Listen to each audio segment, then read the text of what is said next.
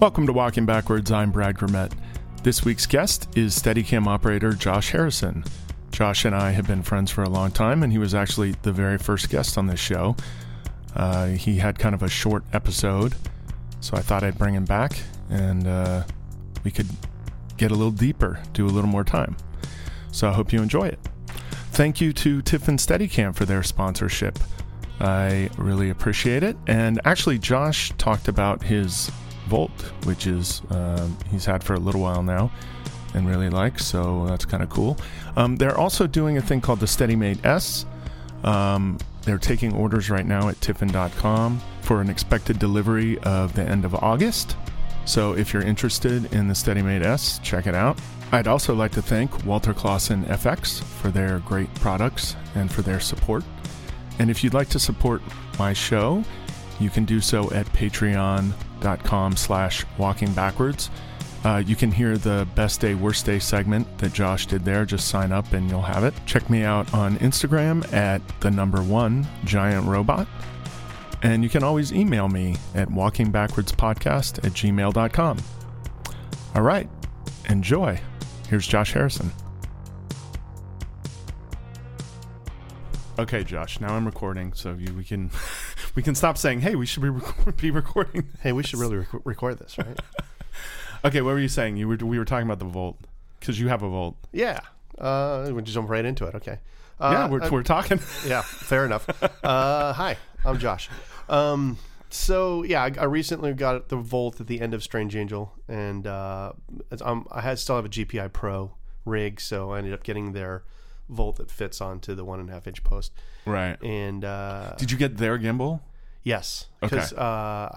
You can modify your gimbal, right? Or you could if you gimbal. had a Pro gimbal, which I don't. I have the XCS gimbal. Got it. So it was just easier to buy their gimbal. Their gimbals works great, and it works really good with the Volt. So right.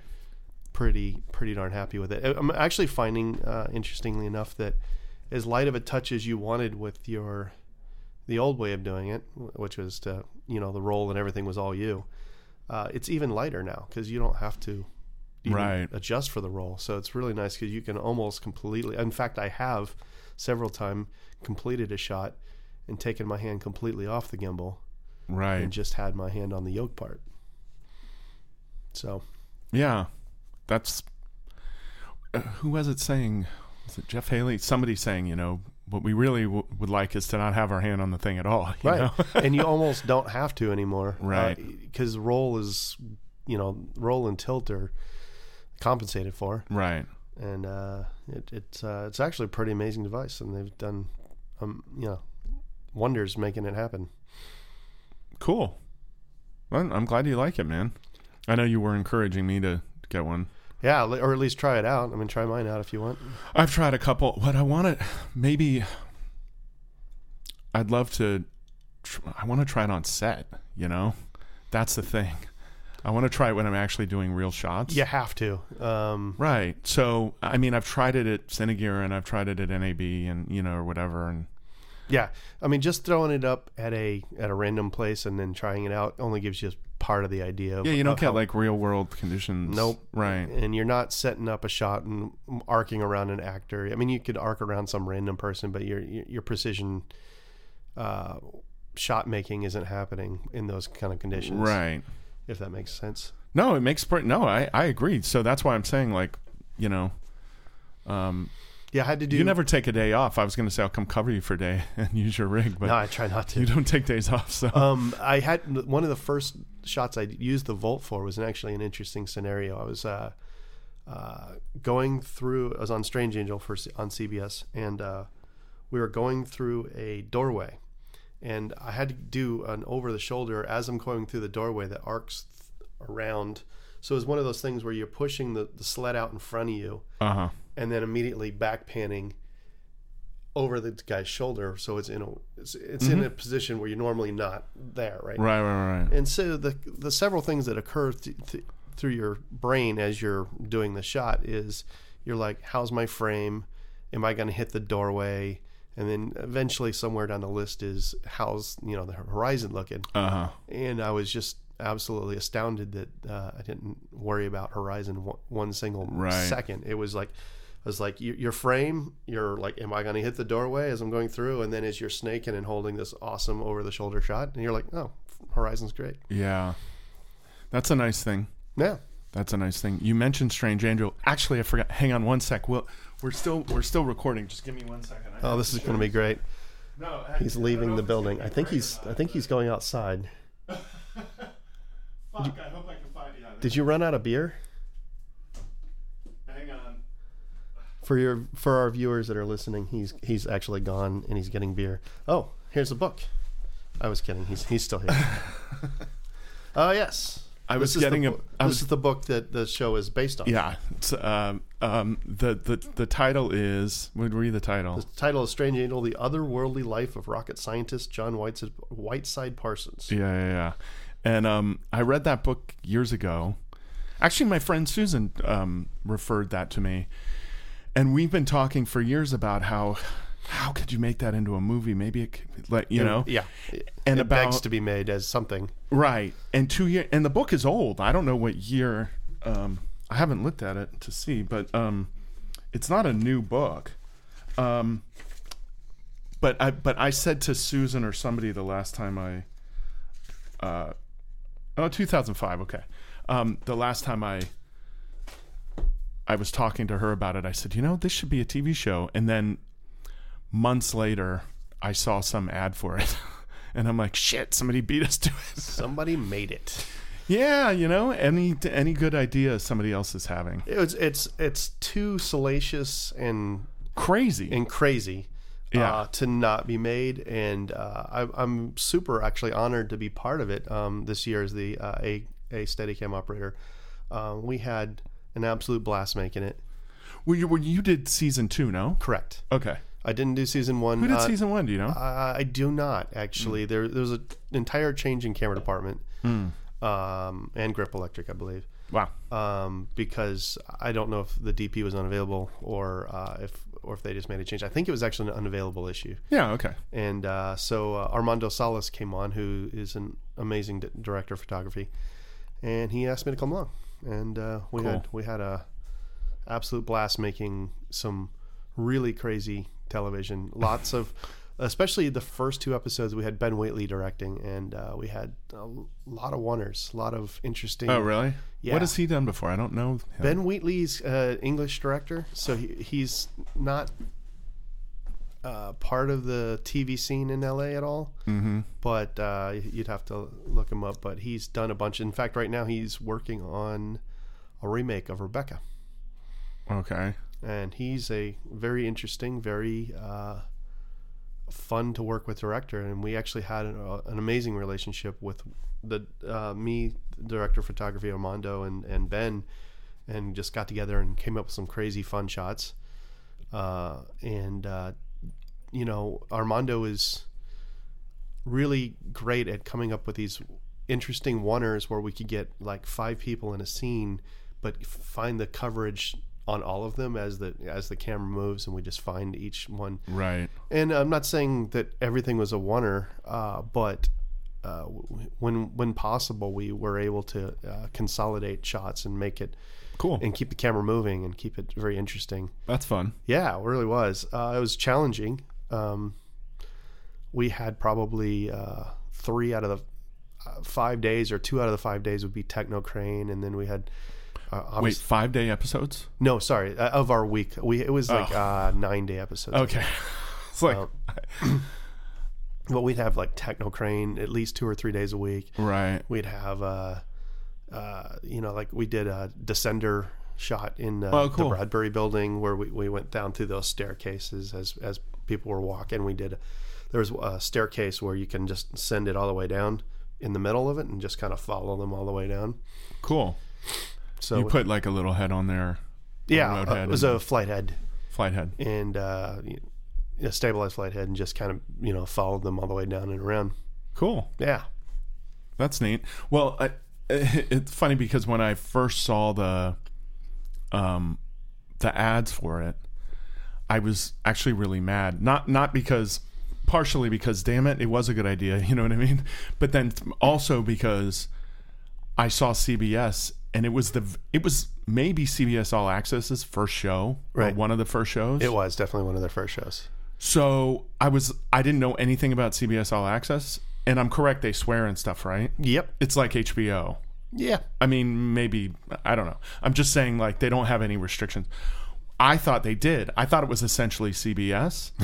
And I'm like, you can't fucking make Strange Angel it would be on CBS. It would be very hard to make the show well, it's just not as... with the network parameters that... it just can't be as true. Right. They've got to nix all this stuff, like the crazy stuff with L. Ron Hubbard and his wife and yep, all that craziness. L. Ron Hubbard stole this guy's wife. Uh-huh. And ran off to Florida. Spoiler alert, in case you haven't seen the show.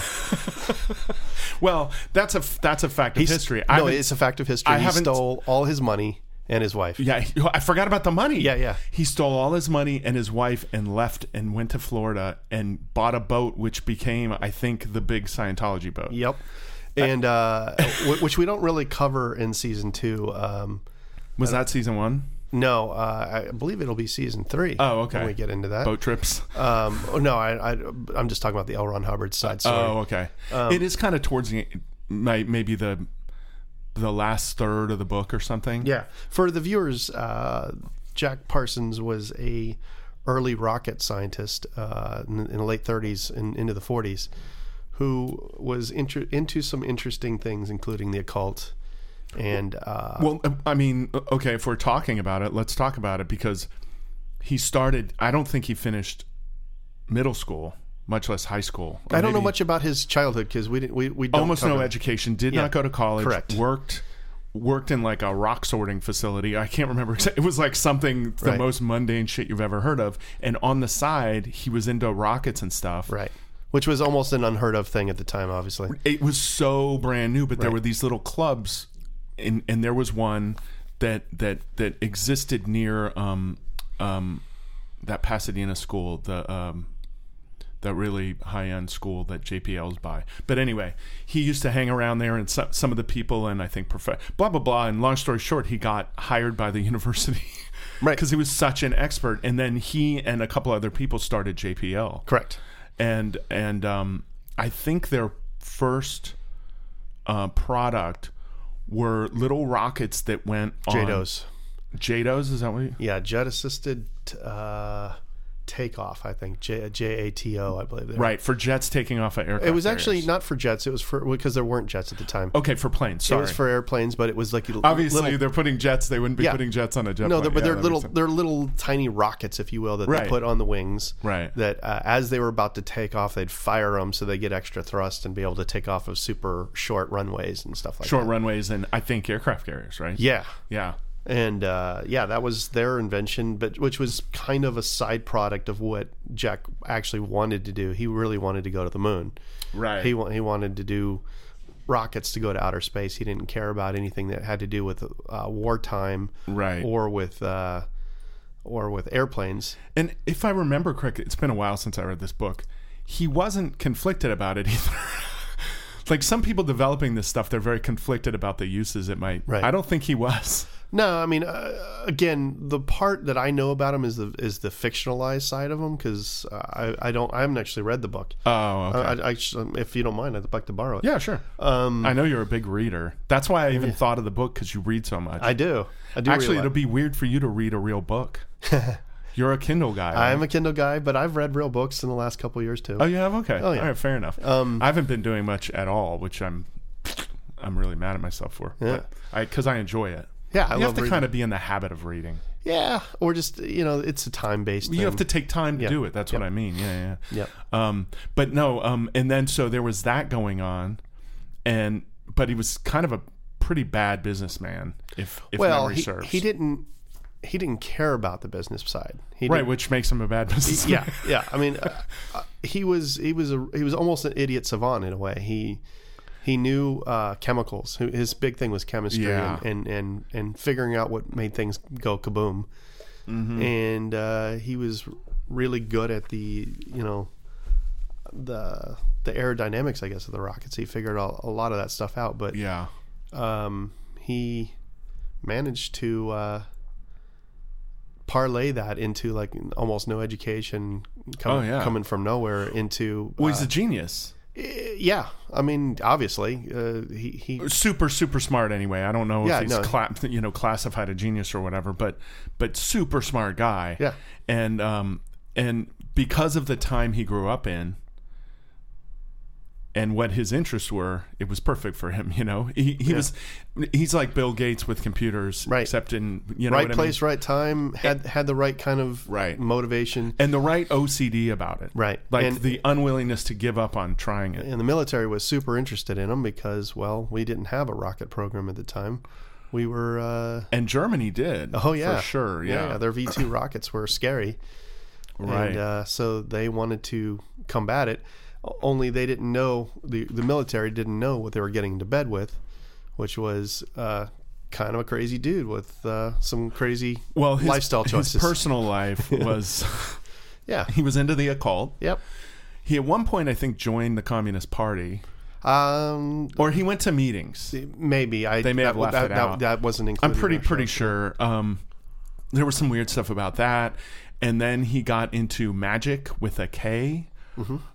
Which I forget the writer, but he was also super into sci-fi writing. Sure. Which is how probably L. Ron Hubbard. Right, because L. Ron Hubbard used to churn that crap out. You know who Aleister Crowley is, right? Yes, he knew Aleister Crowley. Yeah, well, he was a disciple of his. Right. And so that's where the occult stuff came into. This, strange ideas that... very bizarre world. Yeah, I know. Well, the Aleister Crowley thing, he was their money guy, I think, for a while. Okay, maybe. But he came and met with all them in Pasadena. They all lived in a house. Right. So Jack Whiteside, Jack Parsons, whatever, he lived in a house with L. Ron Hubbard. Actually, I don't know if L. Ron Hubbard ever lived there, but he spent a lot of time there because that's where they did all their ceremonies and weird shit. Yeah. And I don't know what it's called in real life because, again, I only know mostly the fictional is. Yeah, but obviously they've stuck to it because you seem to know. Yeah, they do. I believe Dave and Mark, Mark's the creator, who is an amazing dude. He actually directed an episode this year, and it was amazing. What's his last name? Mark Heyman. Oh, okay. He is the show creator and one of the main executive producers, and he spends they spend a lot of time making sure that everything's historically accurate as much as possible. Well, this book is so detailed that I'm sure it's in some ways it's like a Bible for them as far as like accuracy, you know. And then I'm sure there's plenty of other info on him out in the world. Yeah, I've never looked him up on like Wikipedia, but I bet there's a lot of stuff. But there's actually a good drunk history of Parsons too. I think I saw it.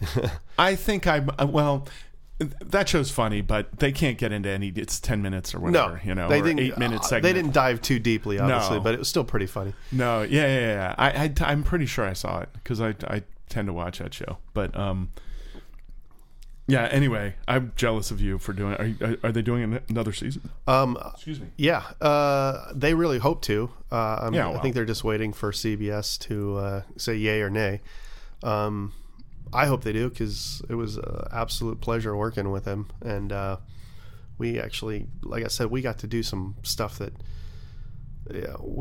I don't normally get the opportunity to do as many difficult shots. I mean, every day was a difficult, challenging shot. Every day was like how are you going to pull this one off, And I had an amazing dolly grip, an amazing camera assistant, Neil Chartier, dolly grip, Danny Matson.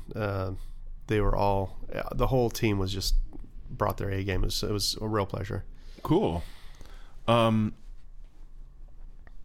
you say you did challenging shots every day, was it physically challenging or just mentally challenging because the difficulty? Mostly. Like, were you doing 5-minute oneers constantly? Yeah, exactly. Mostly mentally challenging. We would do shots. In fact, this is the first show where I carried a remote head every day, and we would do shots where we would just sometimes I would just like punt to the remote head, put it on the dolly, and then we would just go nuts moving that camera around, and I would just sit back and we would like, okay, I want to be here, here, here, here, and we'd set up this 3-minute thing where it would be swinging around the room and moving constantly. Dance floor.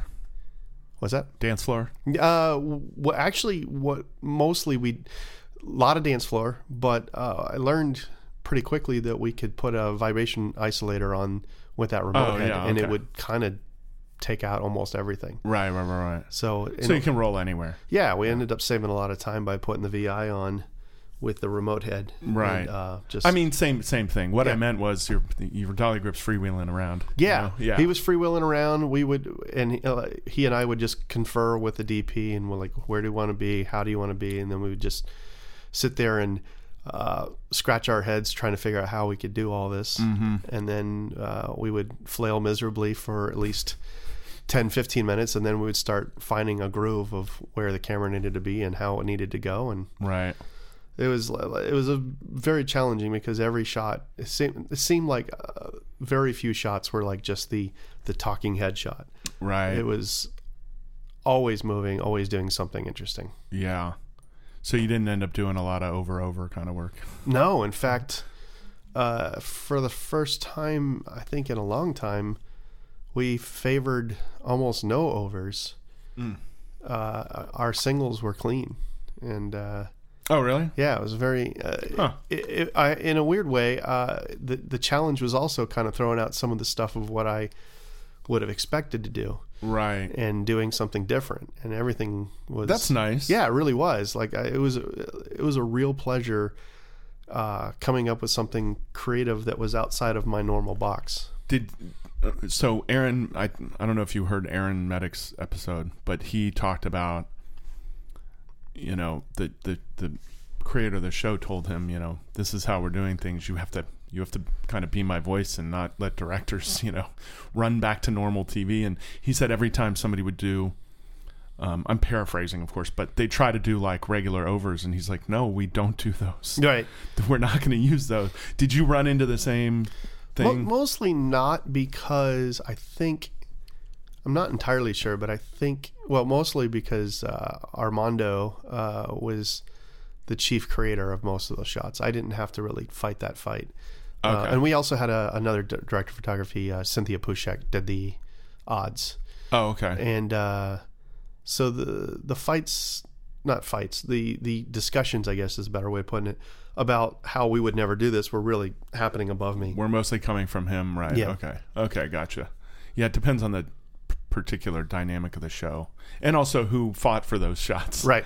And if it's a DP, then he's gonna. Yeah, and Armando has a really great way of finding cool shots, but also getting people on board with it too.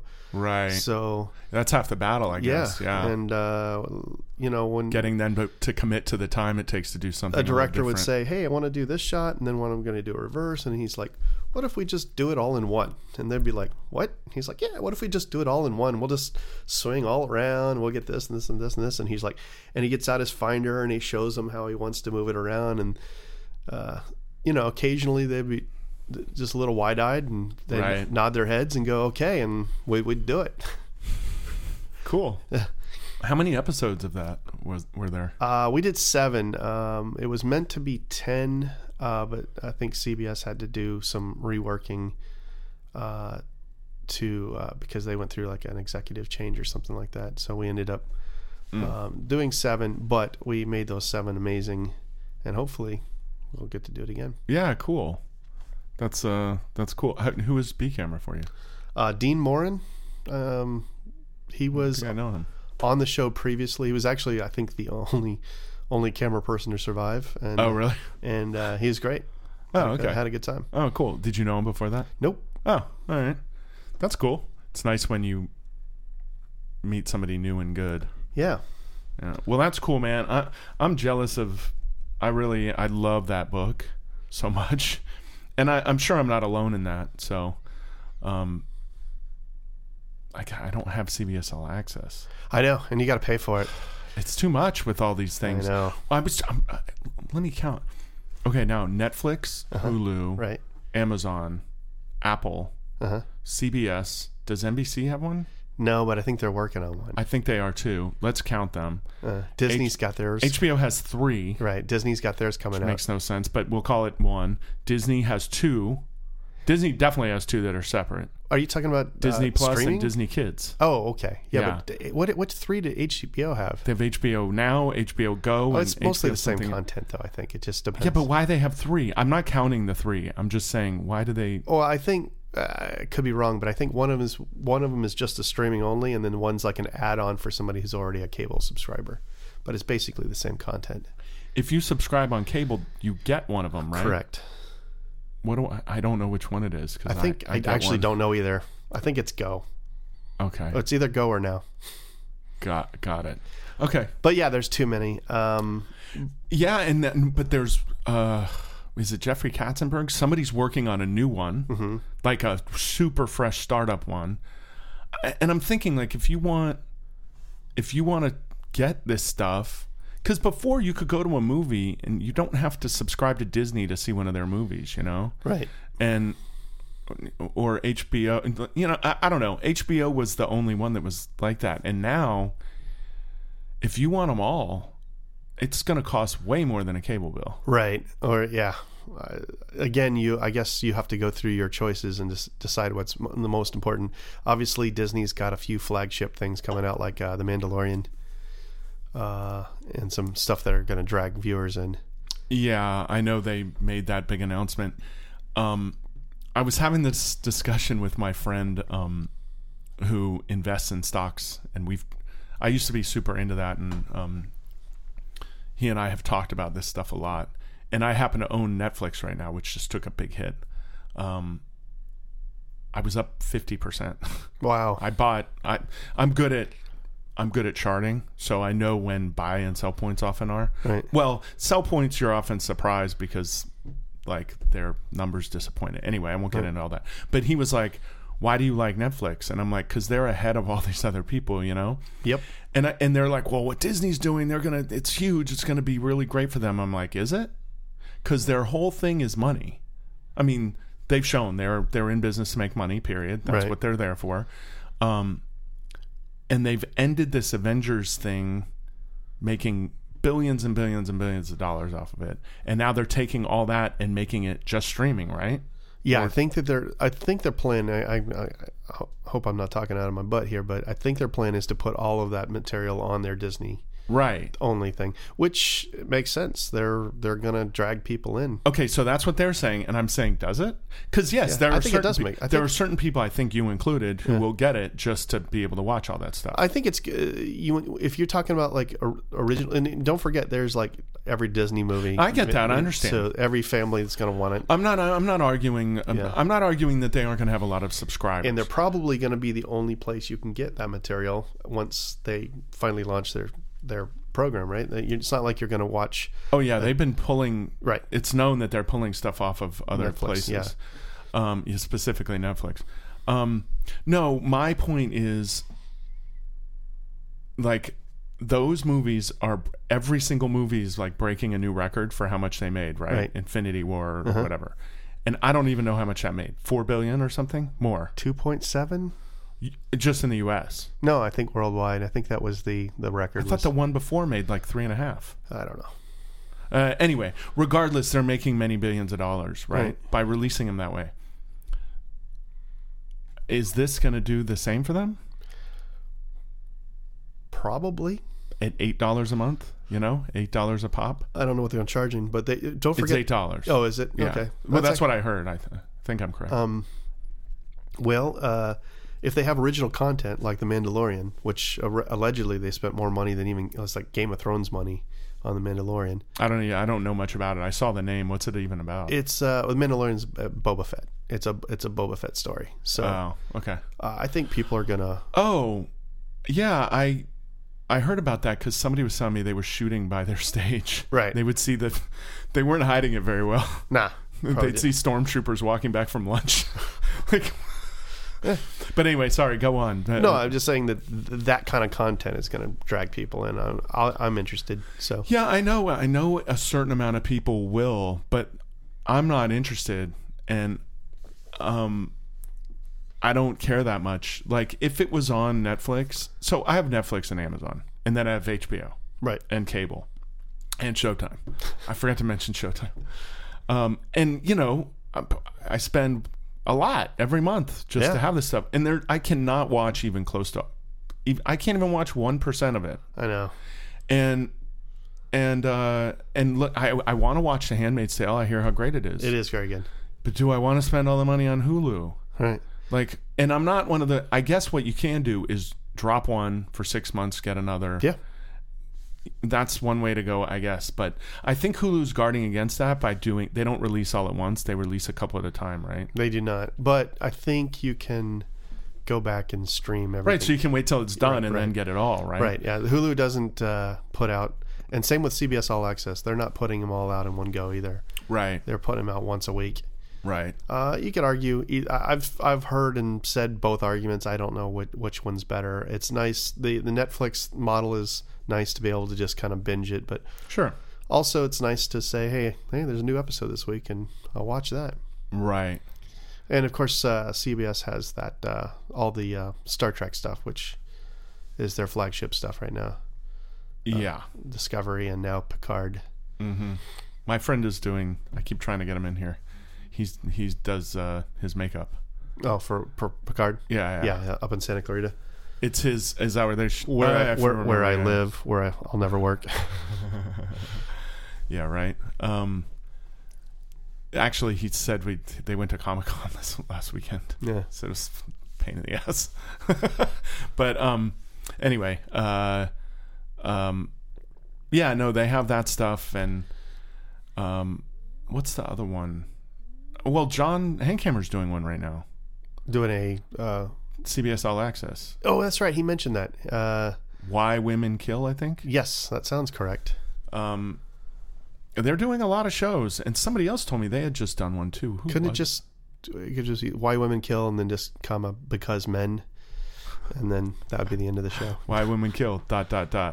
Men. No. Yeah, I think when I saw him last, he was just talking about starting it. So I imagine he started it by now. Yeah. As a matter of fact, I saw him last week. I went up there at Radford. Oh, nice. So I think that's good for him. I think he's Sherman Oaks or something. Woodland Hills, Sherman Oaks, something. Oh, maybe Woodland Hills, yeah. But anyway, yeah, Radford's close. Better for him than Sony or some shit. Where have you been working? Well, I know you've been off your show, but you were just doing a show. What's it called again? Atypical. Atypical, right? Yes. Michael Rappaport. Yes. Right. Jennifer Jason Leigh, Michael Rappaport. Yeah. We did that one in Los Feliz. I know, right? You shoot practical locations? So there's actually a stage there called Occidental Stages in Los Feliz. I've worked there. 3 sound stages. We used them all. Yeah, I'm trying to remember because Grey's Anatomy is over there ish. They're in a little neighborhood, but I think it's more Silver Lake. Maybe, yeah, I don't know. And then what? Do you know what used to be there? My memory might be off, but I think it was Criminal Minds. Could have been. I mean, it's obvious. It's a little boutique. Right, and they have the whole thing. Yeah, and if you, I guess you can just rent all 3 stages, and it's basically your own little private area, your little lot. Yeah. No, like Grey's, I think there's 3 or 4 stages, and they have like 3 of them, and then General Hospital has one. Oh yeah.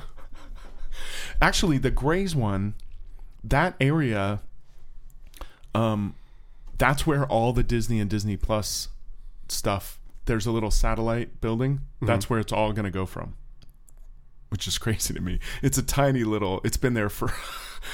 I don't know how many years, many years, but they're streaming it all from right there, which I don't know. Anyway, you don't seem, that doesn't seem strange to you, I guess, but it seems strange to me.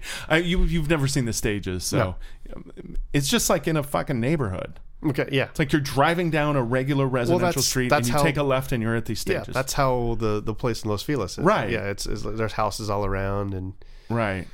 You got to be mindful of that when you wrap at 1 a.m. That, yeah, if you're loud in the parking lot or something. Yeah, I know. It's weird. Anyway, So you guys had 3 stages for that show? It's a half-hour show, no? It is a half-hour show. It's a Netflix show, so it's a full 30-minute Oh, right, show. okay. And we used... Essentially a third longer. Yeah, it's crazy how much longer. I mean, when I did Grace and Frankie a couple of years ago, I did the math on these 30-minute shows, and I realized that... Oh, is that 30 minutes? I thought that was an hour. No, it's 30. Oh, okay. And the interesting thing about them is that you think, well, hey, just add a day. But even if you add a day, you're still behind what a 5-day, 22-minute episode would be.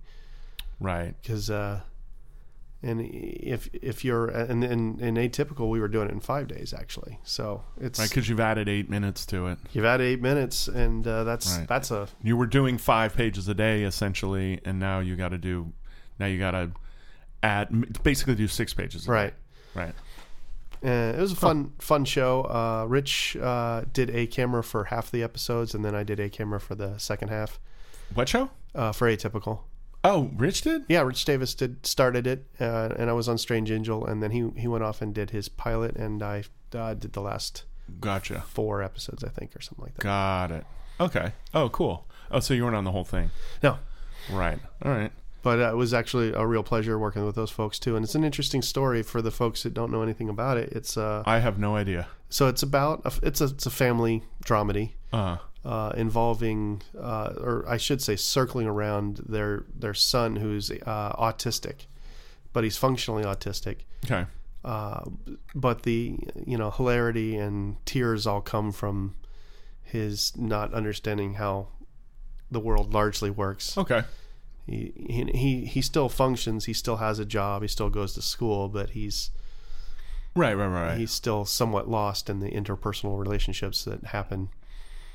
Okay. It was actually really well done, and for the folks that haven't seen it, and it's on Netflix. What season? That was like season 3, right? That was 3. Yeah. Oh, okay. So there's a good amount of that on yeah, there. Oh. and they go, because they're 30 minutes. They go down pretty easily. You can watch the whole season in like a day.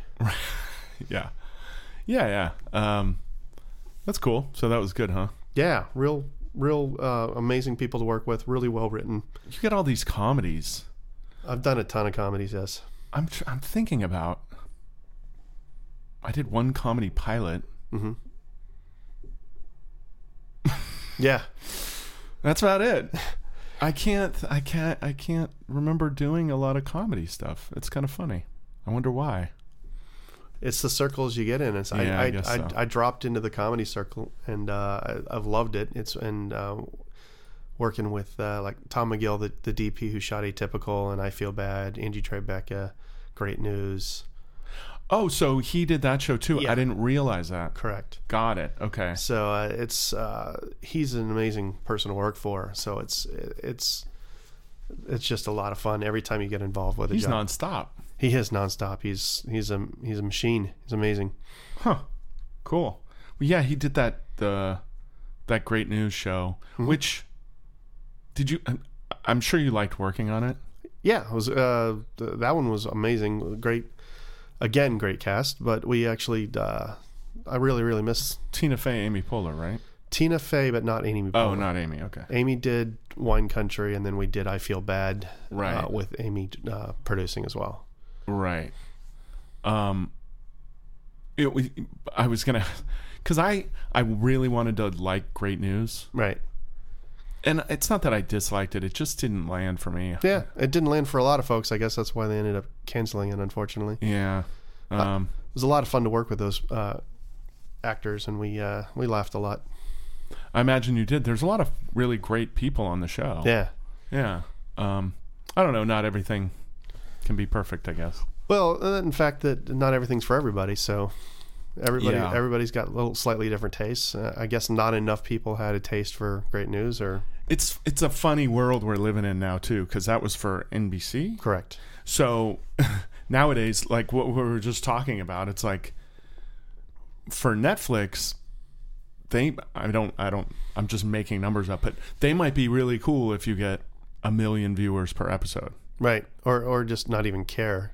Or not care, but they care. I mean, they care, but but I mean, they don't really advertise their numbers, so it's hard to say. Yeah, but they care internally because, sure again, their job is to make money. Sure. So they want things that people want to watch. They probably care more now than when they were first putting out content. At the first, they probably just wanted content, and they didn't care really. Yeah. But now you're probably right now. Oh, they definitely care. Yeah. But my point being, they might not care if, for example, if Great News was on Netflix and got 1 million per, right, they'd be fine with it. But NBC's like, oh, if you don't get 2, then we gotta, you know what I mean, or whatever, right. whatever their numbers are. Yeah, whatever their magic number is. Yeah, because their corporations are totally different. So like, they have a different. Yeah. Interestingly, financial. you can watch Netflix or Great News on Netflix right now. Oh, is it on both seasons are on that? Yeah. Oh, really? Yeah. Oh, yeah. I forgot it was 2 seasons. Yeah. One was shorter though. No. They were both short. They were both like 13 episodes, I think, or 10, 10 episodes. I can't even recall. Yeah. I think they were 12 or 13. I'd like the girl. What was her name? And her mother, the woman who played her mother. Briga was the main, and then Briga. I've never heard that name before. Briga Helene. Huh. And then Andrea Martin was the mother. Martin, yeah. And she's, I mean, there was so much funny on that show. I actually really, apparently you didn't connect with it, and a lot of folks didn't, I guess, but I thought they were all hilarious. It's funny though when you watch your own. Yeah. It's impossible to be impartial. Well, you're friends with all the people, or you're at least co-workers and friendly with all of them, and then you worked your ass off. Yeah. I've found that before on shows that I work for that I give them the benefit of the doubt a lot more. Sometimes they might not deserve it. It's just hard to be completely objective, when it's your own work. Yeah. I'm not saying you're wrong or whatever. No. You know what I mean? And also my sense of humor tends to kind of steer in that direction with a very zany humor, because that one was pretty out there. That was part of it for me, I guess. It was a little zany. Yeah. Even though Andrea Martin is very zany, but she pulls it off for me. Yeah. She's a very funny person. Yeah, it was that show was definitely like, I mean, when we did Andrew Tribeca, talk about zany humor. That show is like, it makes zany seems mundane, but even this show, it was pretty much on the edge of what most people would think is right. And Andrew Tribeca was on TBS, correct? And then TBS versus NBC. Who knows? You know what I mean? Like, yeah. Although Andrew Tribeca went like 5 seasons, right? Did really well. 4, and I think we're done from what I hear. Oh, I thought that was a sure thing that it was done. Yeah, I'm pretty sure you're right. Oh, okay. Gotcha. That's too bad. I mean, I don't know how you'd have time with Tom shooting every show in the world.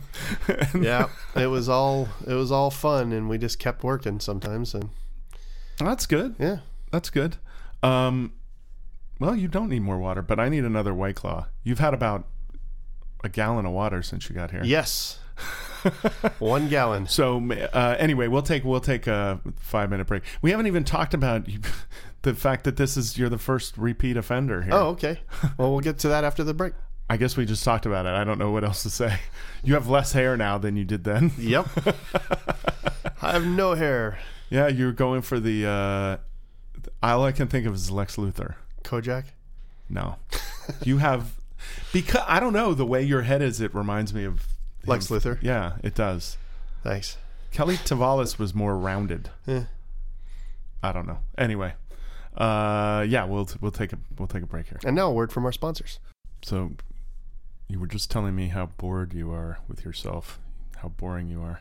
Yes, I am the most boring person you know. No, you didn't. But you were telling me about the movies you shot. They both got sold. Yeah. That's pretty awesome. Yeah, we had a relationship with our director, D.C. Hamilton, and Brina Kelly, the producer, writer, and actor, actually. Done a couple movies with them, and hoping to do more. That's cool.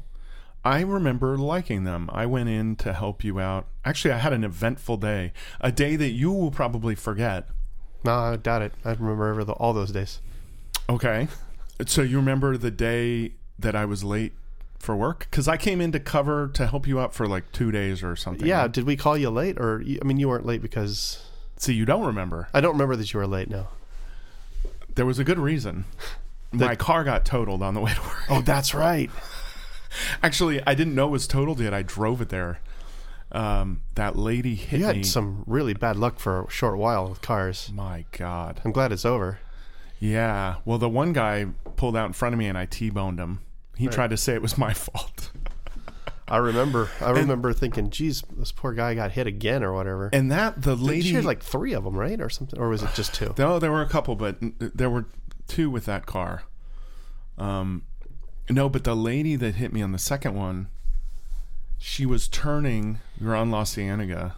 It's 3 lanes on each side. There's some parking, but it's between 4 and 7, it's 3 lanes going each way. She's in the middle lane and she tried to turn right. Well, at 4 and 7, or also like 7 to 9 in the morning, I think, or 7 to 10. Anyway, she turned hard right from the middle lane, and I was right next to her, and she slammed me. And it happened to be in a place where the curb was like 2 feet tall. So wow. Weird, super high curve. Right. So I didn't go up onto the curb. I just smashed into it. I think the suspension was broken, but anyway, there was a lot of broken stuff on that car. It was all mostly internal, and there was damage on 3 sides. So the right side hit the curb, the left side hurt, and the left side in front her car hit. That was a truck, right? Wasn't it? Or no, that was that same. No, it was my Audi. oh, your Audi. Yeah. I thought you had a truck before that, right? I had 2 trucks. That you also had an accident, right? And the second one got totaled. This is really interesting for your listeners, I imagine. It's L.A., man. It's L.A. ridiculous. Like, yeah, I've had a couple of them. Anyway, but no. So because of that day, I'll never forget. And I felt so bad for being late because I'm like doing you a favor, but if I'm doing somebody a favor, I don't want to be like a fucking prima donna about it. You know, I want to show up at work on time. When you said you were in an accident, I mean, that's clearly, obviously, but I still feel bad, like it's my fault somehow. That's fair, but it's obviously not. No, I know. But especially when I showed up and my car was bad, it's not like I could lie. Like, oh, I got a ticket on the way to the work. Where's the ticket? You know what I mean, or something. No, it wasn't like that, but anyway, I'll just never forget. I remember we did. I can't remember. It was film? No, it wasn't film. It was Alexis. Right. Yeah, I'm trying to remember. Anyway, yeah, it was fun. Yeah, it was an interesting project, and we. I think I'm pretty proud of it, actually. Well, good. It looked. I remember it looking good. Yeah. I mean, I've never seen the whole project, but I saw parts of it, I think, and then obviously I saw the stuff that I was there for. Yeah. But yeah, good for you. And then the second one, and I mean, the fact that they're making money, or at least recouping the money they're spending, that's a big deal. Yeah. No, they're like the poster children of I guess how to get things done. When really? I met them. Interestingly, I met them at Paul's birthday party. Oh, really? Yeah. And our common friend Paul Silver. Yeah. And I met them at Paul's birthday party, and we just started chatting, and they mentioned they wanted to do a short, or DC said, I want to do this short. And I was like, oh, cool. Well, if you need help, let me know. And so about a month later, he calls me up. He's like, I think we're ready to shoot the short. And I was like, oh, okay, cool. You know, when do you want to do it? And he's like, how's next weekend? I'm like, oh, okay. So we did this short. Starts to get real. Yeah, I know, right? I called in some favors, got a camera, and we went off to shoot this short. And within a month, they were done post, and they were like completed and sending it off to festivals or whatever. Wow. And within a year, and literally less than a year later, we were shooting the feature film based on that short, which is kind of incredible. Yeah. And then they got that one done. They finished it, sold it, and then they started another one. And now we're on to round 3, which I'm excited about, and hopefully that one will get done soon. Cool. And I mean, your goal is to eventually put the rig down and Yeah, I mean, shoot. I think everybody's goal is to eventually put the rig down after you've worn it a while. Well, yeah, that's true. Although I guess some people want to keep wearing it. No, I mean, I love Steadicam, as I think we all do, and I think it's an amazing tool, and it's been an amazing adventure to be part of that, and to I don't want to say honor, but I guess in a weird way, it's an honor to be able to go out and do those kind of fun shots that Steadicam allows you to do. Mm-hmm. But it takes a toll on your body, and Yeah, none of us are getting any younger, so that's true. I do have more hair than you, so. yeah, you probably always will. No, that's cool. And you shot. I didn't even know this. You shot. Was it Angie Tribeca? Yeah, I did 3 of the episodes of Angie Tribeca. That's so cool. Yeah.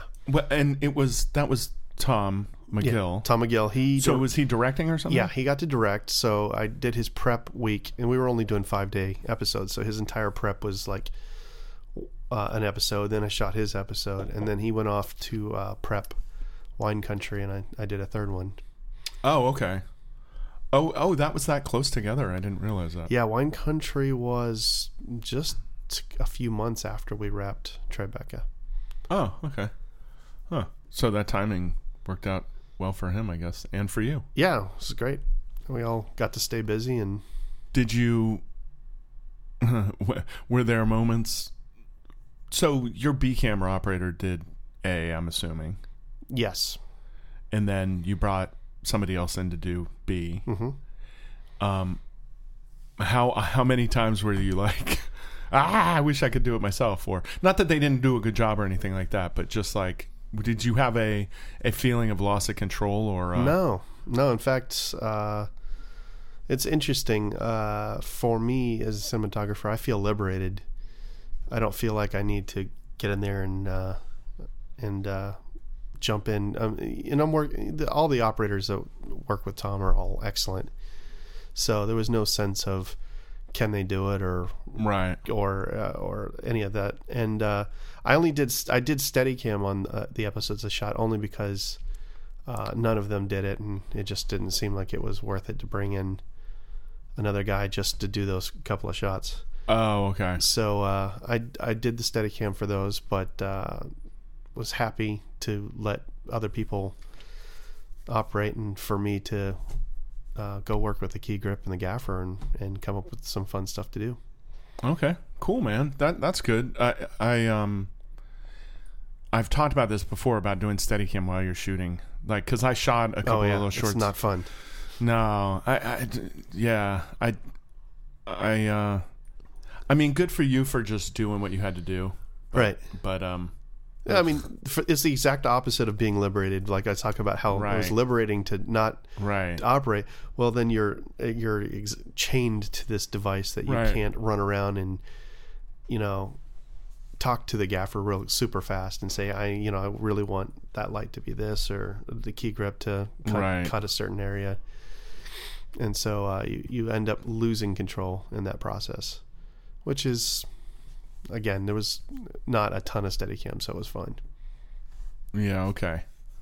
All right.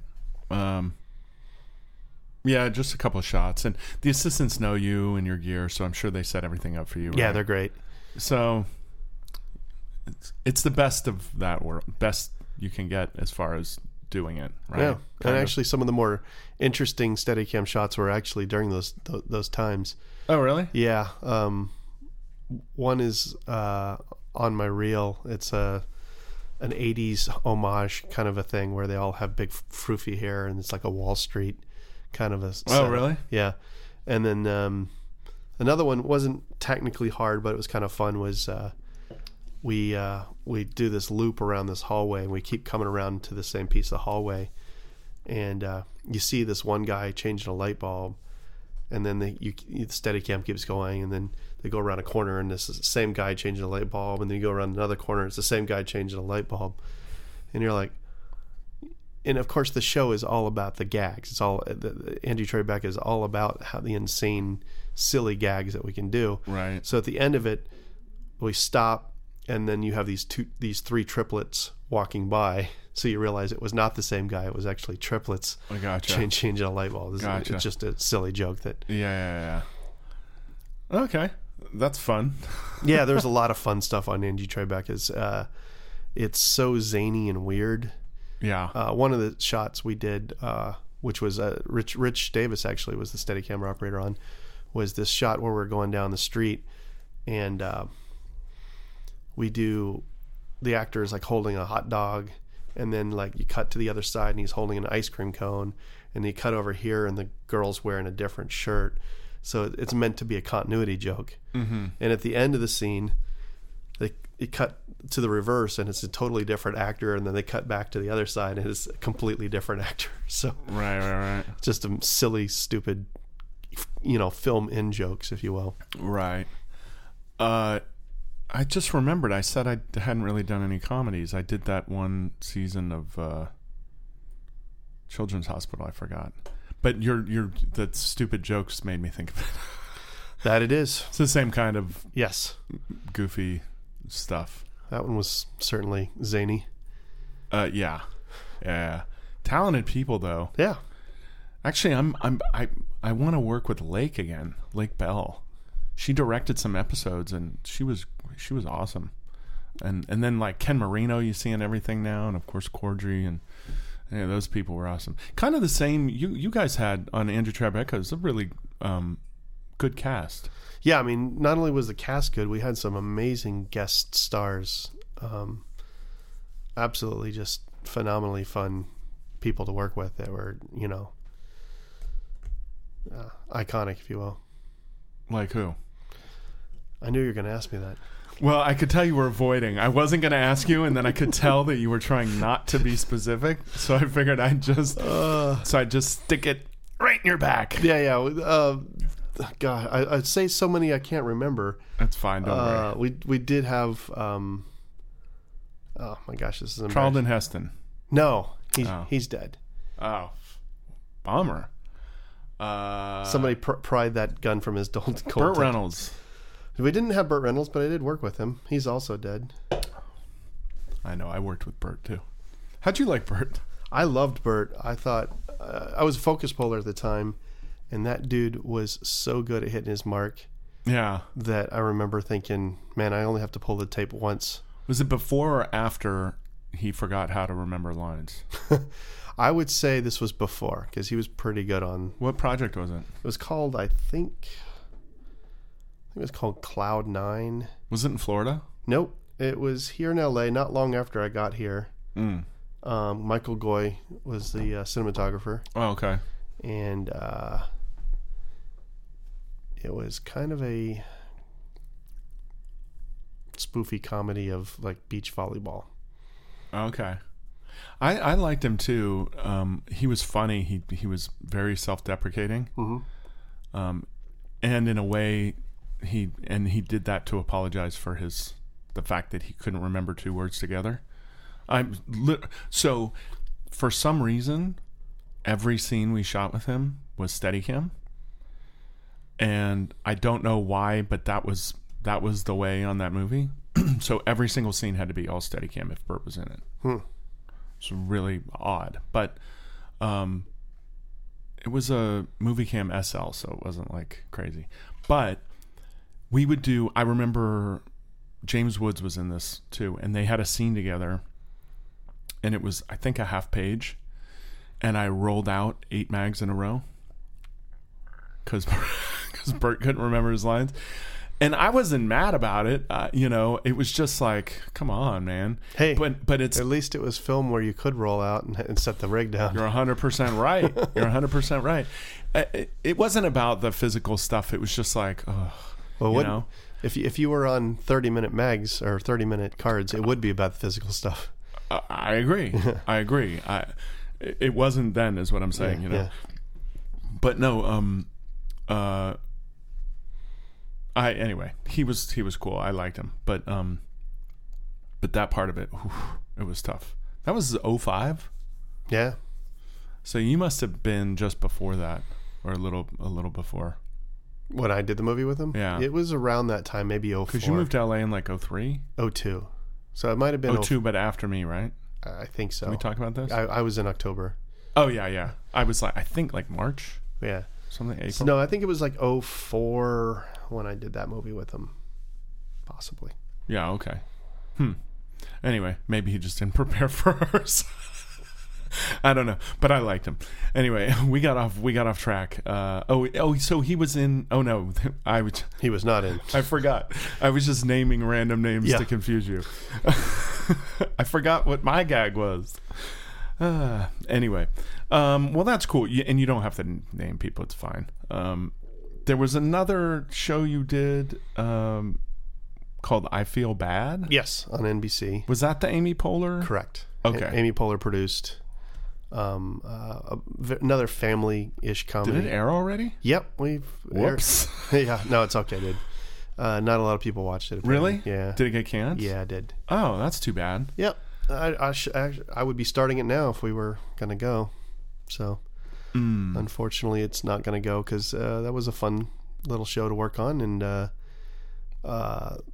nice little family comedy about this Indian American, and I'm not talking about Native American. I'm talking about like somebody from Indian descent who was also Americans, and her being married to a Jewish person. So it was like a very blended family of these two cultures coming together. Right. So it was cute, and the kid, raising kids in this kind of a thing. Very cute, very fun. Who was in it? Why? Okay. Why was it called I Feel Bad? He can't remember any name. That was. I think you need alcohol to get your memory back. I guess so. It was named that after the book it was based on. Okay. And there was some sort of book written called I Feel Bad, and it was based on this lady who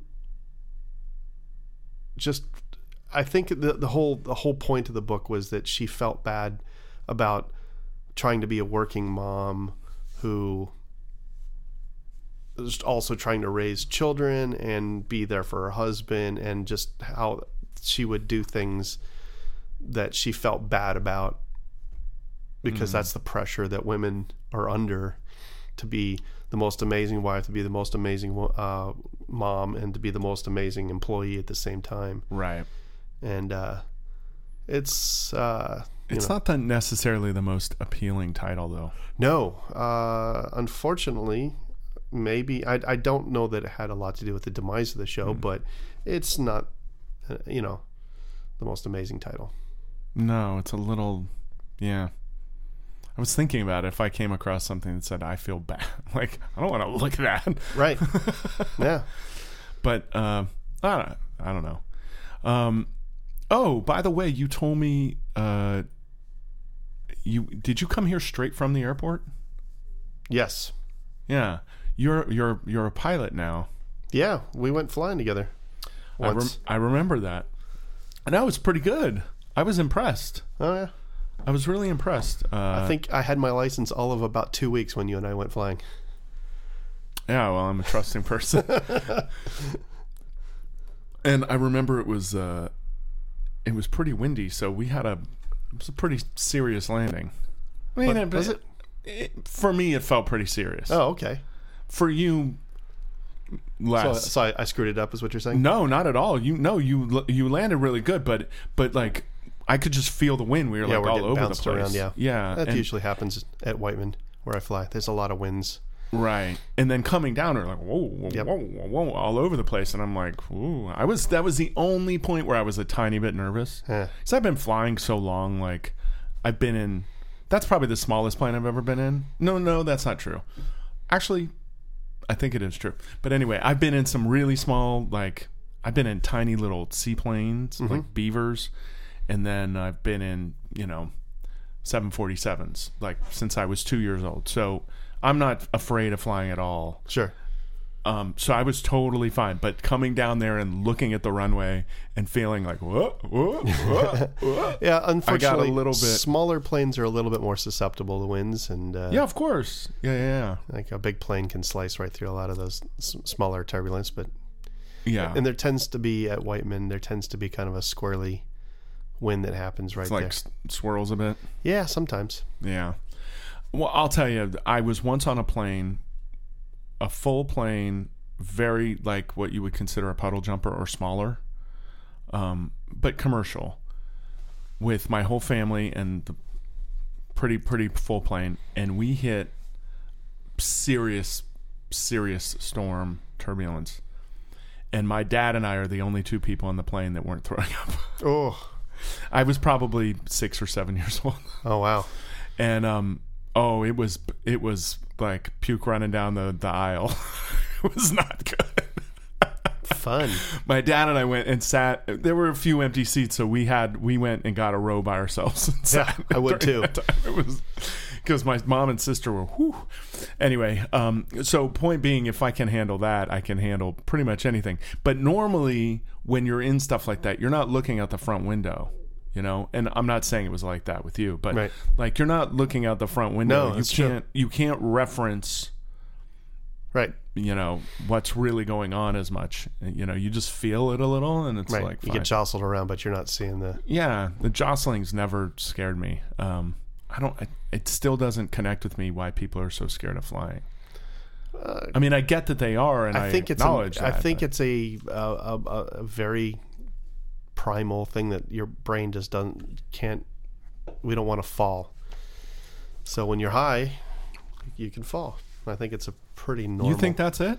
I think that's a normal response, yeah. You're not afraid of... Oh, obviously. But you never had, like, fear of flying at all, or... No. No. Right. I wonder... I bet there are pilots... As a matter of fact, I think I've heard of pilots with a fear of heights. Yeah, no, I mean, there's plenty of... I think technically everybody has some sort of fear of heights, right? Or at least... I don't know.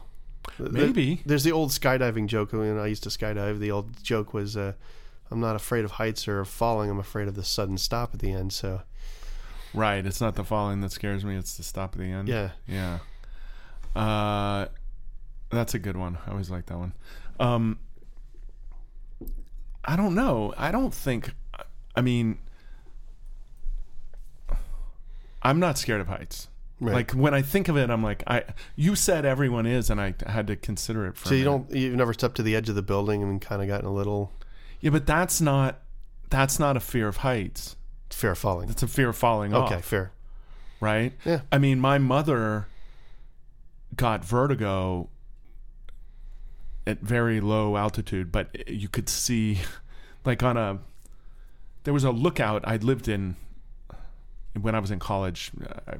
I was shooting news, and in Roanoke, Virginia, there's like an overlook of the city, and it's a popular place to go, and like it's almost like a little hike kind of thing, but you can drive right up to it. So I took her up there to show her. She wouldn't get within 15 feet of the edge because she could see like that it was a big thing. She gets vertigo, and so I don't know if that's scared of heights or if that's scared of falling. I don't know what that is. I don't know. I know people, they get on planes and they just have to take a sedative or, you know, whatever. Yeah, I don't know. But planes, the height, you don't even feel the height if you don't look. No. I know some people are bothered by the turbulence. And to be honest, I don't love the turbulence. It's like, you know, there's times, like when I flew up to Idaho last summer. Did you fly your plane to Idaho? Yeah. Wow. And there was some pretty moderate turbulence that happened for a few hours. And that became very exhausting. Yeah, because you're trying to control the plane. You don't have autopilot. No. So it became very exhausting. In fact, I thought about landing. Were you alone? Yeah. Why were you flying to Idaho alone? Just for fun? Yeah, I was visiting a friend of mine, and cool. I wanted to go up for a week, and I was like, drive or fly? I'm like, well, I can be there in about 7 hours in the plane, so why not? How many did you have to make stops for fuel? I did. I made 2 stops. 2, okay. Yeah. Your plane will only go like 3 hours or something? It can go more, but it's one of those things where you're like, you want to get out, stretch your legs, use the restroom Right. every 3 hours or so. Sure, that makes sense. Technically, I think you could make that flight with just one stop, but it would be a very uncomfortable flight. Why? Just because you don't get to get out. And yeah, stretch exactly. your- It'd be like a 4-hour leg or something like that. That would, Right. Yeah. your bladder can only take so much. I figured. I had a thing in college. I used to drive back and forth to college. Mm-hmm. It's about 10 hours, Yeah. depending on traffic. And that was a 2-stopper, Yeah. only because of gas. Right. And I would drive. I mean, my back teeth would be floating. Yeah. I think I even used a Gatorade bottle once or twice. That's fair. But That's usually your only option in an airplane because yeah, it's not like you can just pull over to the side of the road. right. Yeah, and you can't just land anywhere. Yeah. Yeah, not just anywhere, but there are plenty of airports. Yeah, lots of little ones that we don't really know about, Yeah. right? Tons and tons of them. Yeah. But, sorry. Go ahead. No. For me, it was like a thing of pride. How quick can I get there? Right. But I was young, and I was 20 years old or whatever, Yep. 21. Well, when I drove out here with the U-Haul, Chip drove with me, and we drove straight. We didn't stop till Tucson. So we just swapped out. Wait, what? Yeah. We drove straight. That's 2 days. Yeah. We drove straight to Tucson. We would just, stop for gas and bathroom breaks and Actually, food. it's not 2 days. How many hours is that? 36 hours or something? So it was something like that, 30-something hours, yeah. Wow. Yep. We stayed the night at a hotel in Tucson, and then it was Thanksgiving Day, I think, that we landed here. Went over.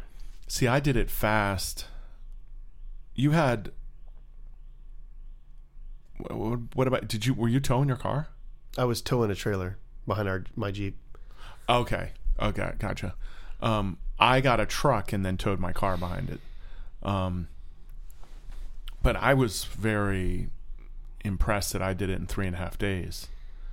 But you guys, you were there in 2.5 days. Less than 3, I don't know what it was, but I remember Texas felt like forever.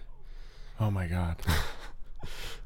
Did I ever I blew a tire in Texas. Really? I blew a trailer tire in the middle of West Texas. Oh. And it was fixed. Did you even have self-service or cell service there? I had to walk up the road a little bit. Uh-huh. It was a budget truck, so I called 1-800-BUDGET or whatever their number was. And I had to walk a quarter of a mile up the freeway to find, I had that old Nokia 51 whatever. You remember that one? I had that one. Everybody had that one. Just crazy. Yeah.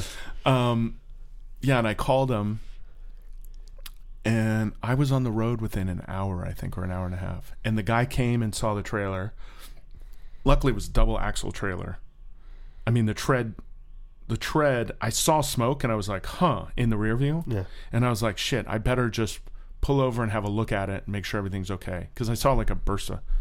So I pulled to the right, and I'm watching it. As I did the tread, I'm slowing down, and the tread comes off the tire and then rolls past me. Oh, no. I'm like, that's not good. That's a bad sign. And so, yeah, I pulled over and then called them. And so he got there. He's like, okay, I've fixed that tire. And then he's like, oh, this one's about to blow too, the one right in front of it. So he didn't replace the wheel. He replaced the tire on the rim, so he literally took the tires off the rims In the middle of put nowhere, new ones West on, Texas. the middle of West Texas, and he drove up from the outside of the freeway. He didn't drive on the freeway. He pulled up like through the woods, kind of. It wasn't woods, but he knew right where it was super crazy. But anyway, yeah, he changed it all, and we were on our way. It was pretty impressive. That happened.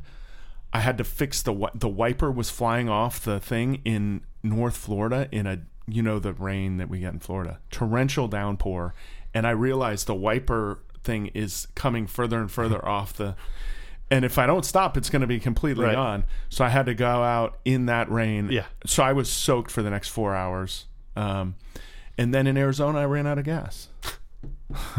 And that worked out. I literally ran out of gas and managed to roll slightly downhill and run one stop sign with the trailer and everything, carefully run, and pull into the last spot in the gas station. Wow. In that weird place in Arizona where it was like $6 a gallon. Because there's no gas for so long. Right. Anyway. So you didn't fill it up. That's what you're saying. No, I did. I was scared to death of that happening again. Because we had a whole conversation about, do I pull over and just take my truck off the thing, go buy a gas can, get gas. But we don't know where one is. So it might be 50 miles to the next station. So I won't be able to get enough gas. It's like, it was a whole thing. Right. And then we saw a thing that's like so far away. And it ended up being like 3 or 4 miles away. But it was a light. And it looked like it could be a gas station light. And it was.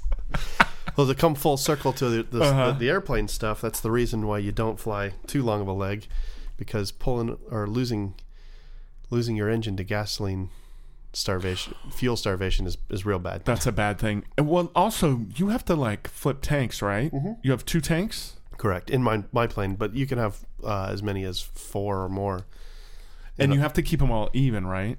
Or as close as you can, right? You don't. There's no requirement. It's just smart to do so because the plane will handle better, right? Well, it's not even about handling. It's mostly about if you run one tank completely dry, and then you switch to the other tank, and there's some sort of problem with the line, then you suddenly have no fuel. So if you keep switching back and forth, you're guaranteed that you'll have a certain amount of fuel left over. Does that make sense? Yeah. But yes, it also theoretically handles better if right, in case one goes bad, you haven't used up all the good. Yeah, if for some reason there's something wrong with that fuel line or something like that, then if you've run your tank completely dry, you have 0 options. Your plane, if you went completely, if the motor turned off, it's single engine. Yeah. If it turned off, you could drift it in pretty good, right? Oh yeah, well, you're trained to glide. Yeah, but it glides well, right? Well, it's a Piper Cherokee. They don't glide great, but they don't. No, it's got like a 7-to-1 glide You say ratio. this with a knowing look on your face, and I'm sure the other pilots will get this, but I have no idea what you're talking about. It's got like at best a 7-to-1 glide ratio. There's a little bit of a joke. Okay. One of the Piper Cherokee guys said that he carries a brick with him, so that if he loses an engine, he throws it out the window and he just follows the brick down. So. It's a slight exaggeration. Oh yeah, gotcha. But they don't. The answer is no. They don't glide very well. I mean, 7-to-1. So if you're what's good for a plane? A smaller engine or a single engine smaller plane would be like a 10-to-1 or maybe better. Okay. But if you're a mile up, that means you can glide 7 miles. Yeah. So it's not for nothing. There's. And what are you normally flying at? Like when you went to Idaho, what altitude were you at? Well, there's pretty high terrain on the way there. So I was at like... Oh, you have to go over the mountains in California. Sure. That's true. I forgot about that. But I mean, regardless of that, it becomes very high desert. So... Even, oh, really? Yeah. So even like... it's certain areas over Utah... it's probably 4,000 or 5,000 foot ground elevation. Mm-hmm. So if you're at 8,000 feet, you're only 4,000, maybe 4,000 feet higher above the ground. Right. And I think I was staying between 8 and 9. Do they consider 8,000 feet? So, okay, so when you are over Utah and it's 4,000 feet ground elevation, mm-hmm. when you're up, what would here be 8,000 feet? Do they consider it 4,000 there, or it's still 8,000? No, it's all above sea level. In airplanes, they always refer to altitude as above sea level. Okay. So you on the charts, you'll always see what the. That's weird though. Is there some kind of thing that adjusts that? I mean, because you don't know the exact ground height, right? Which is why the charts all say that. When you refer to your chart, it'll actually show you what the height of the airport is. Oh, because your altitude, it's not going to measure it. You can't constantly readjust it to measure to what ground is under you. Right? Exactly.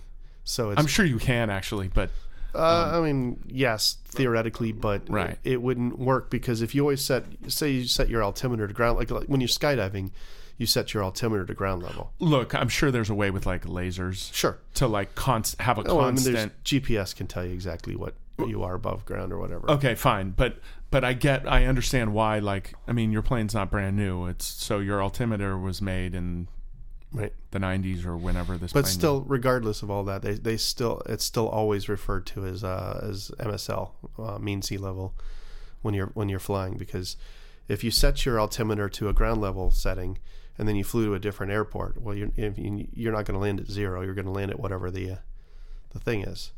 Well, that's what I mean when you land. So you said it's so when you land in Idaho, let's say it's 2,000 feet above sea level. It's 5,000, almost over 6,000 feet. Oh my God, it was high. Yeah. So it's over 6,000 feet. But what's the highest your plane can fly? That one's rated. I think the service ceiling is 12.5. Did you get to the ceiling, or did you just fly? I've never tried a couple thousand feet higher than the ground. I think at one point I was at like 11.5 to get over some airspace over Las Vegas. What, they have a 10 ceiling or something? Yeah, there's a ceiling there, or a basement over the Bravo airspace over that airport. Groom Lake. No, different one. Just over what's the name of the airport there? It's whatever the Las Vegas airport's called. Oh, you mean McCarran? Yeah, that one. Oh, that's what you had to fly over? Mm-hmm. Oh, okay. I assumed it was maybe some because the government owns most of Nevada. I assumed it was maybe. There's a ton of restricted airspace in Nevada. That's what I'm saying, yeah. But there's also lots of corridors. Like I flew with, I think a good chunk of that flight was with, so they essentially have it cut out so people can fly through. Yeah, I mean, right. Yeah, typically wherever the freeways go is typically where you can fly. Oh, really? Yeah. It's a good landing area if you don't flip your gas enough too. Yep. You got to flip your gas. Yep. You never know when you might need to land. You know, somebody did that recently in Orlando. Did you hear about this? I think I did. Did you? I think you sent it to me, right? Maybe I did. Yeah. I'm pretty sure I did, actually, now that I think about it. A few months ago, that plane landed right on I-4. Right. Well, it happens all the time. Here in Los Angeles, we have people landing on freeways all the time. We do? Yep. Oh, I was unaware. How was I unaware of that? I don't know. I don't watch the local news. I don't really read the LA Times too much either. Sadly, most people, fuel starvation ends up being a pretty big factor. Not always. Yeah, I think that was the one in Orlando. I think he ran out of gas. Yeah. It's a staggeringly high number of people run out of gas.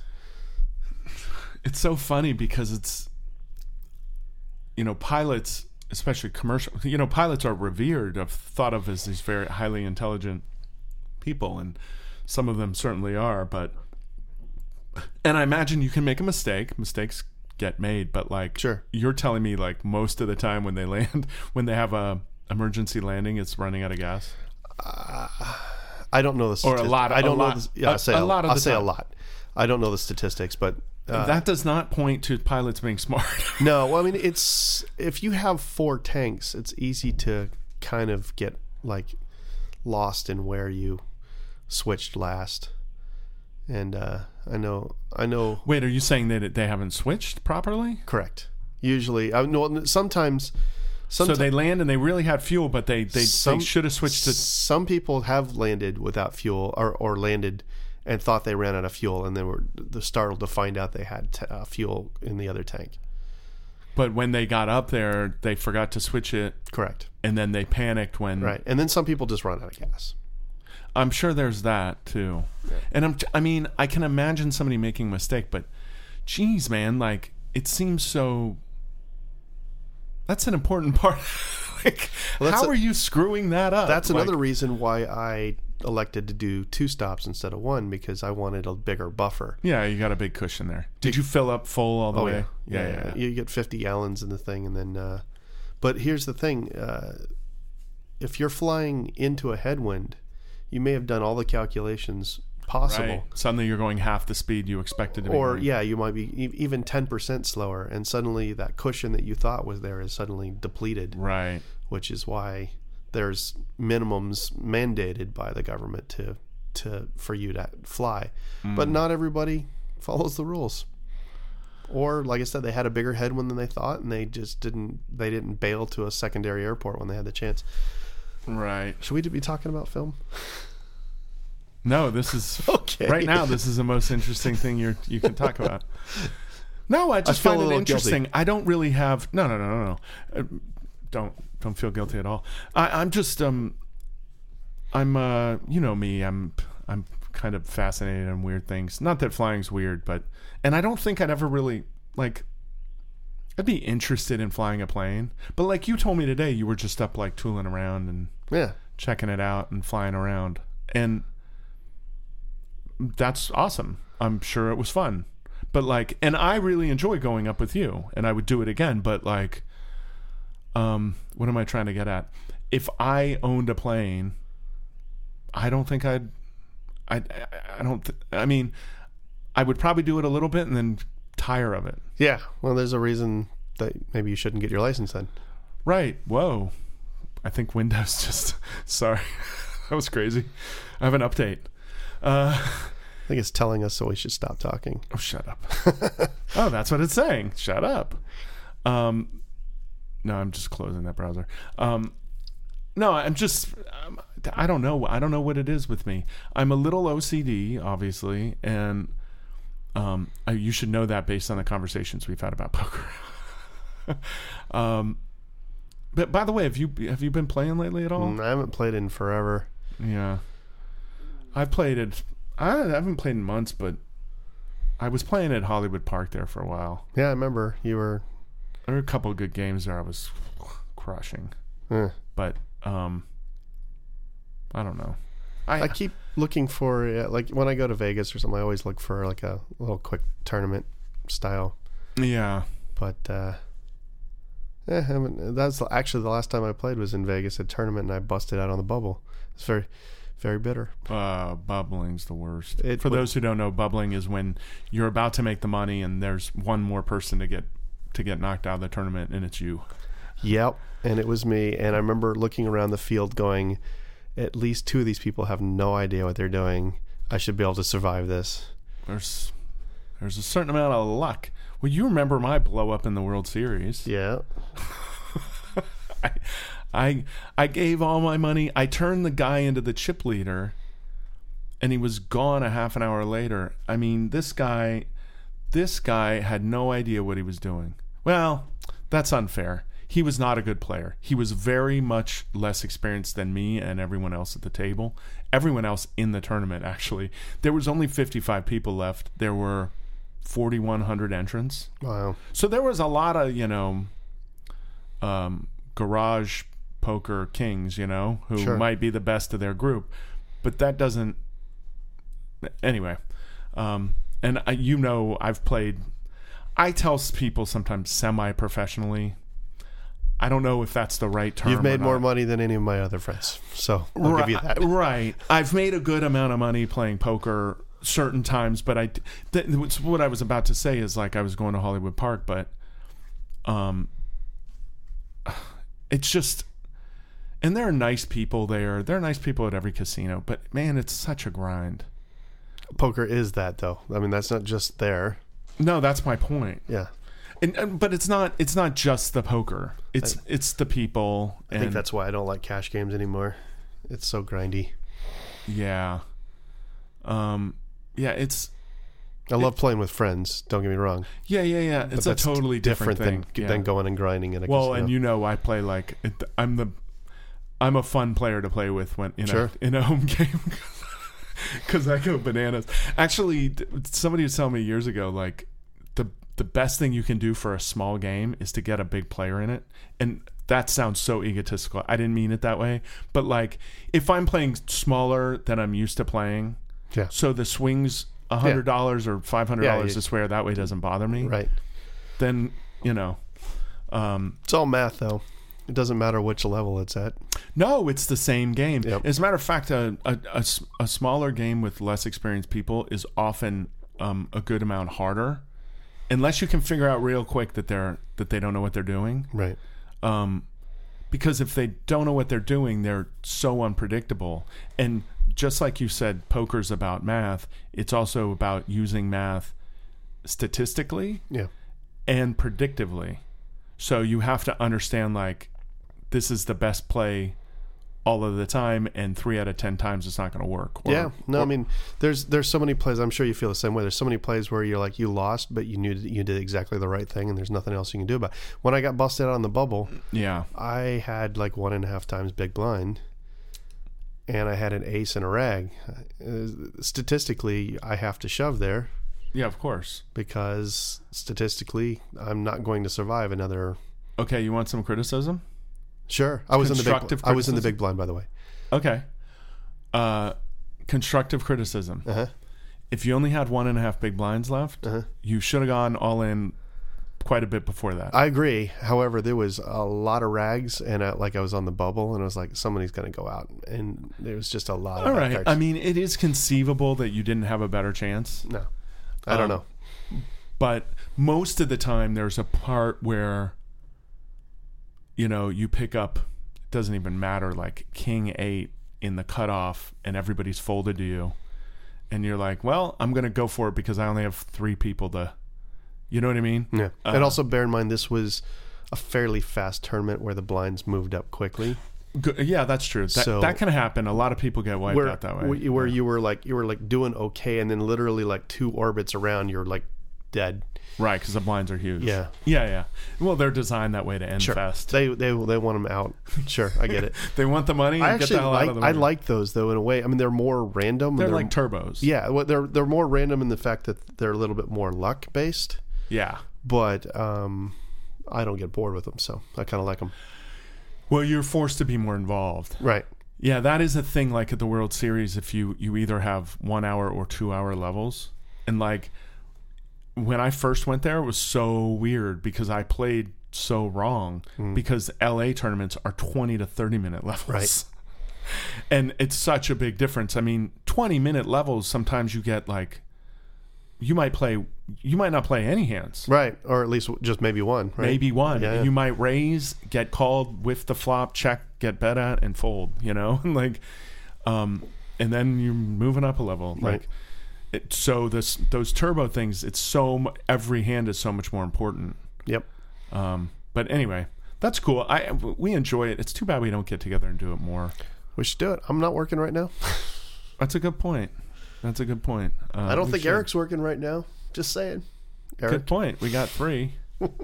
Eric, I'll call you. What about Paul? How many kids does he have now? I don't even know. I think he's got still just the 2. Okay. He might have more. All right.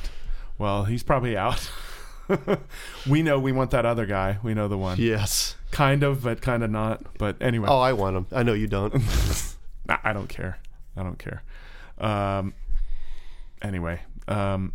Should we do a poker? Should we just do a poker podcast? Poker podcast where we talk about film and throw chips? We talk about film. That's funny. No, there are a lot of poker podcasts, actually. I'm sure there are. So boring. Are you aware of Doug Polk? No. He's kind of interesting. He's on YouTube. He's pretty good. He's an entertaining guy. But there's only so many things you can talk about in the world of poker. And for half the audience, they have no idea what you're saying, so they're bored to tears. And the other half have heard it all before, so they're bored to tears. You know, they only kind of work for like a player who's a beginner or just coming out of beginner player and wants to learn more. That's when it's good to have a book or a podcast or something to read or listen to. True. To learn. Which that's when you did a lot of poker reading, did you know? Oh yeah. Did you read Super System? Yep, Super System, and trying to remember all the books. There was Phil. What was Phil's last name? Phil Ivey? No. There's a couple more Phils. He wrote one called The Little Green Book or something like that. Oh yeah, Phil, the blonde hair. Jeez, the kind of nutty crack. You're not talking about Phil Locke, are you? No, I was thinking Phil Locke. No, it's not him. Anyhow, Hellmuth? Phil Hellmuth? No. Well, those are the Phils. That's all of them. Those are the big Phils. Well, Ivy and Hellmuth are the big Phils. Hellmuth did write a book, though, didn't he? Oh, yeah, I'm sure the word I was in it a lot. He talked about himself, I'm sure. Yeah, this is the most arrogant. He's supposedly a real nice guy, but his public persona is... He's not the most arrogant, but he's up there. Super arrogant. Yeah. Like, I never met him. I met pretty much a lot of the big players. Right. But not him. Anyway. We probably should end this. You're like picking your phone up to text your wife now? No, I was going to show you a picture. Oh, okay. If I still have it. Oh, cool. There you go. You know, I probably sent that to you before. Oh, with Antonio. That's funny. And Phil Luck. Oh, there's Phil too. I met them at a bar once. Yeah. But then I also that's cool. When is that from? That was from a movie in... We'll get back to film somehow. That was a movie in Michigan with Bruce Willis and... boy, I'm terrible with names today. What were they doing there? So I think the producer wanted to do a poker scene, and he knew these two guys.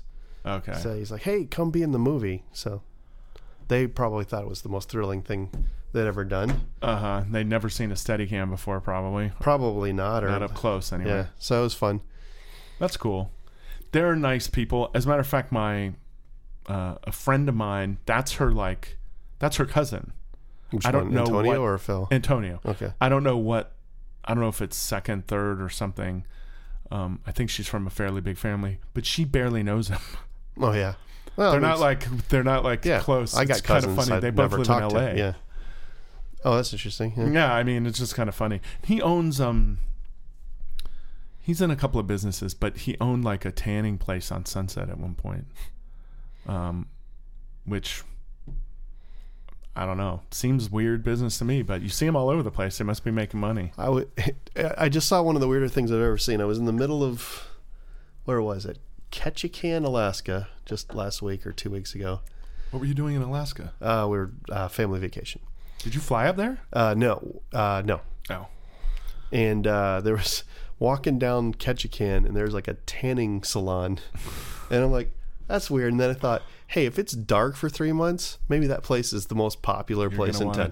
Yeah. Or just getting some sunlight on your body might be... Right. Some of those UV It actually rays. might be really good for you because for sure. You know you need light on you anyways at some point, right? No, that's why they have those. Because fluorescence will like really bum people out. They have different colored lights for like mood lights. Right. But yeah, if you don't get enough vitamin D, which is the sun gives you, right, you can get very depressed, I think. Sure. So I thought it was interesting because I was like, maybe this is the most popular place in town, like that, in the bar. I think the bars probably got it. Oh yeah, bars. I've heard about Alaska. The bars are pretty popular. Where is Ketchikan? It's on the. Take into account, I've never been to Alaska. It's the southeast part of Alaska. Okay. So the weather was probably brilliant, huh? It was actually really gorgeous. It's actually a rainforest there. It's what they call, I think, a temperate rainforest. Really? Meaning that during the summer months it becomes very rainy, and then in the winter months it's like frozen over, but snowy. Right. And it gets rain, like an insane amount of rain there. Huh. Like 200 plus inches a year or something insane like that. Wow. But it's actually an actual rainforest. It's right. Like all the same characteristics as far as like the moss and the grass. No, but I mean, yeah, it's classified as a rainforest. Because of, that's what I'm saying, because of all the same stuff, correct. Right? Oh, that's interesting. So what else is down there? Is there a big city southeast? So yeah, Juneau's kind of in that neck of the woods. Oh, I was thinking southwest. Yeah, I knew Juneau was kind of down there. Well, I guess southwest. It is southwest. It's all southwest, I guess. Then maybe I'm crazy. Because it turns to that like little tail in Alaska. I don't know if you. Yeah. That's where all that is in that little tail area. Juneau's down there. Ketchikan. Oh, it is. Oh, so I didn't know. Skagway. I was totally wrong. Oh, Skagway, of course. Everybody knows Skagway. It's a funny name. Where is Oh my God, I'm blanking on the capital of Alaska. Juneau. Oh, sorry. I'm blanking on the other big city in Alaska. Anchorage. Where's Anchorage? Anchorage is on the south side, so up Everything's on the south, though, right? Yeah, pretty much. I mean, there's one other big town. I'm trying to remember the name of it. It's kind of in the middle of it, but there's not a lot that happens up towards the middle, because this becomes like almost like it's unbearable, unlivable, right? It's like the Arctic Circle up there. It's literally the Arctic Circle. Up there, that's cool. Did you enjoy it?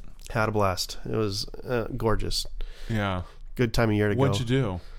We visited some glaciers, on the river or something. Glacier, cool. There's tons of glaciers. I should have brought pictures.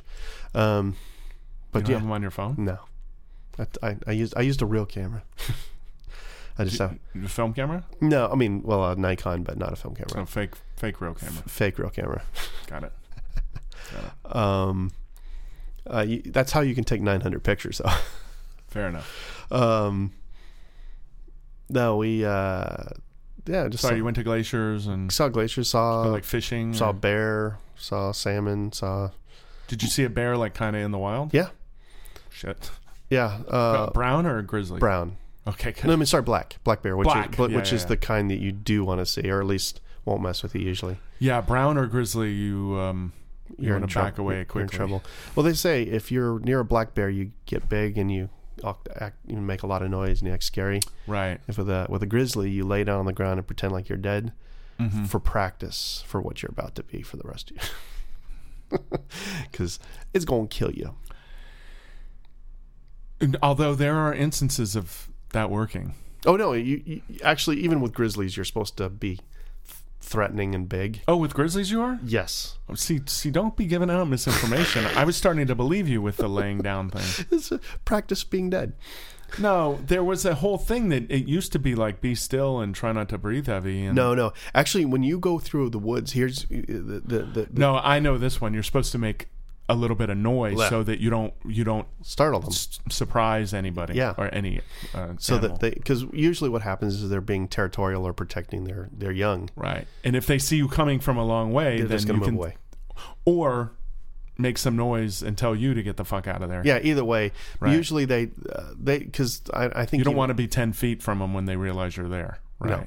Right. No, they're just going to come take your head off. Yeah, even a black bear.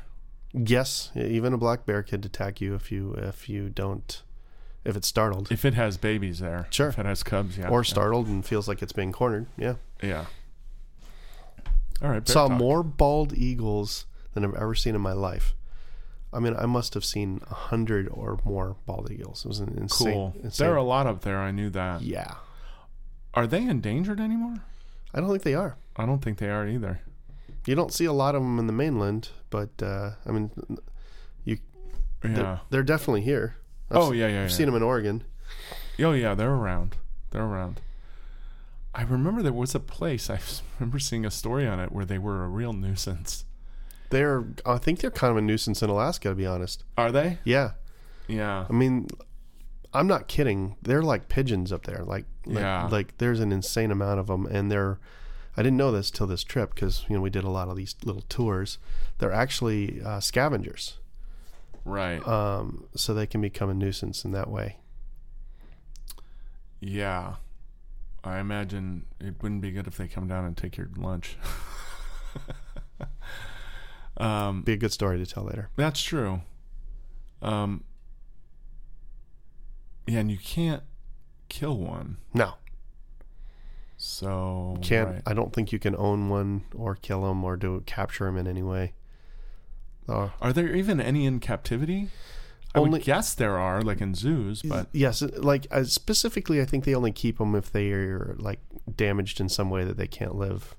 Okay, then that makes sense. Yeah. Then those places will take them in and rehab them and maybe care for them because they can't fly or for whatever reason. Right.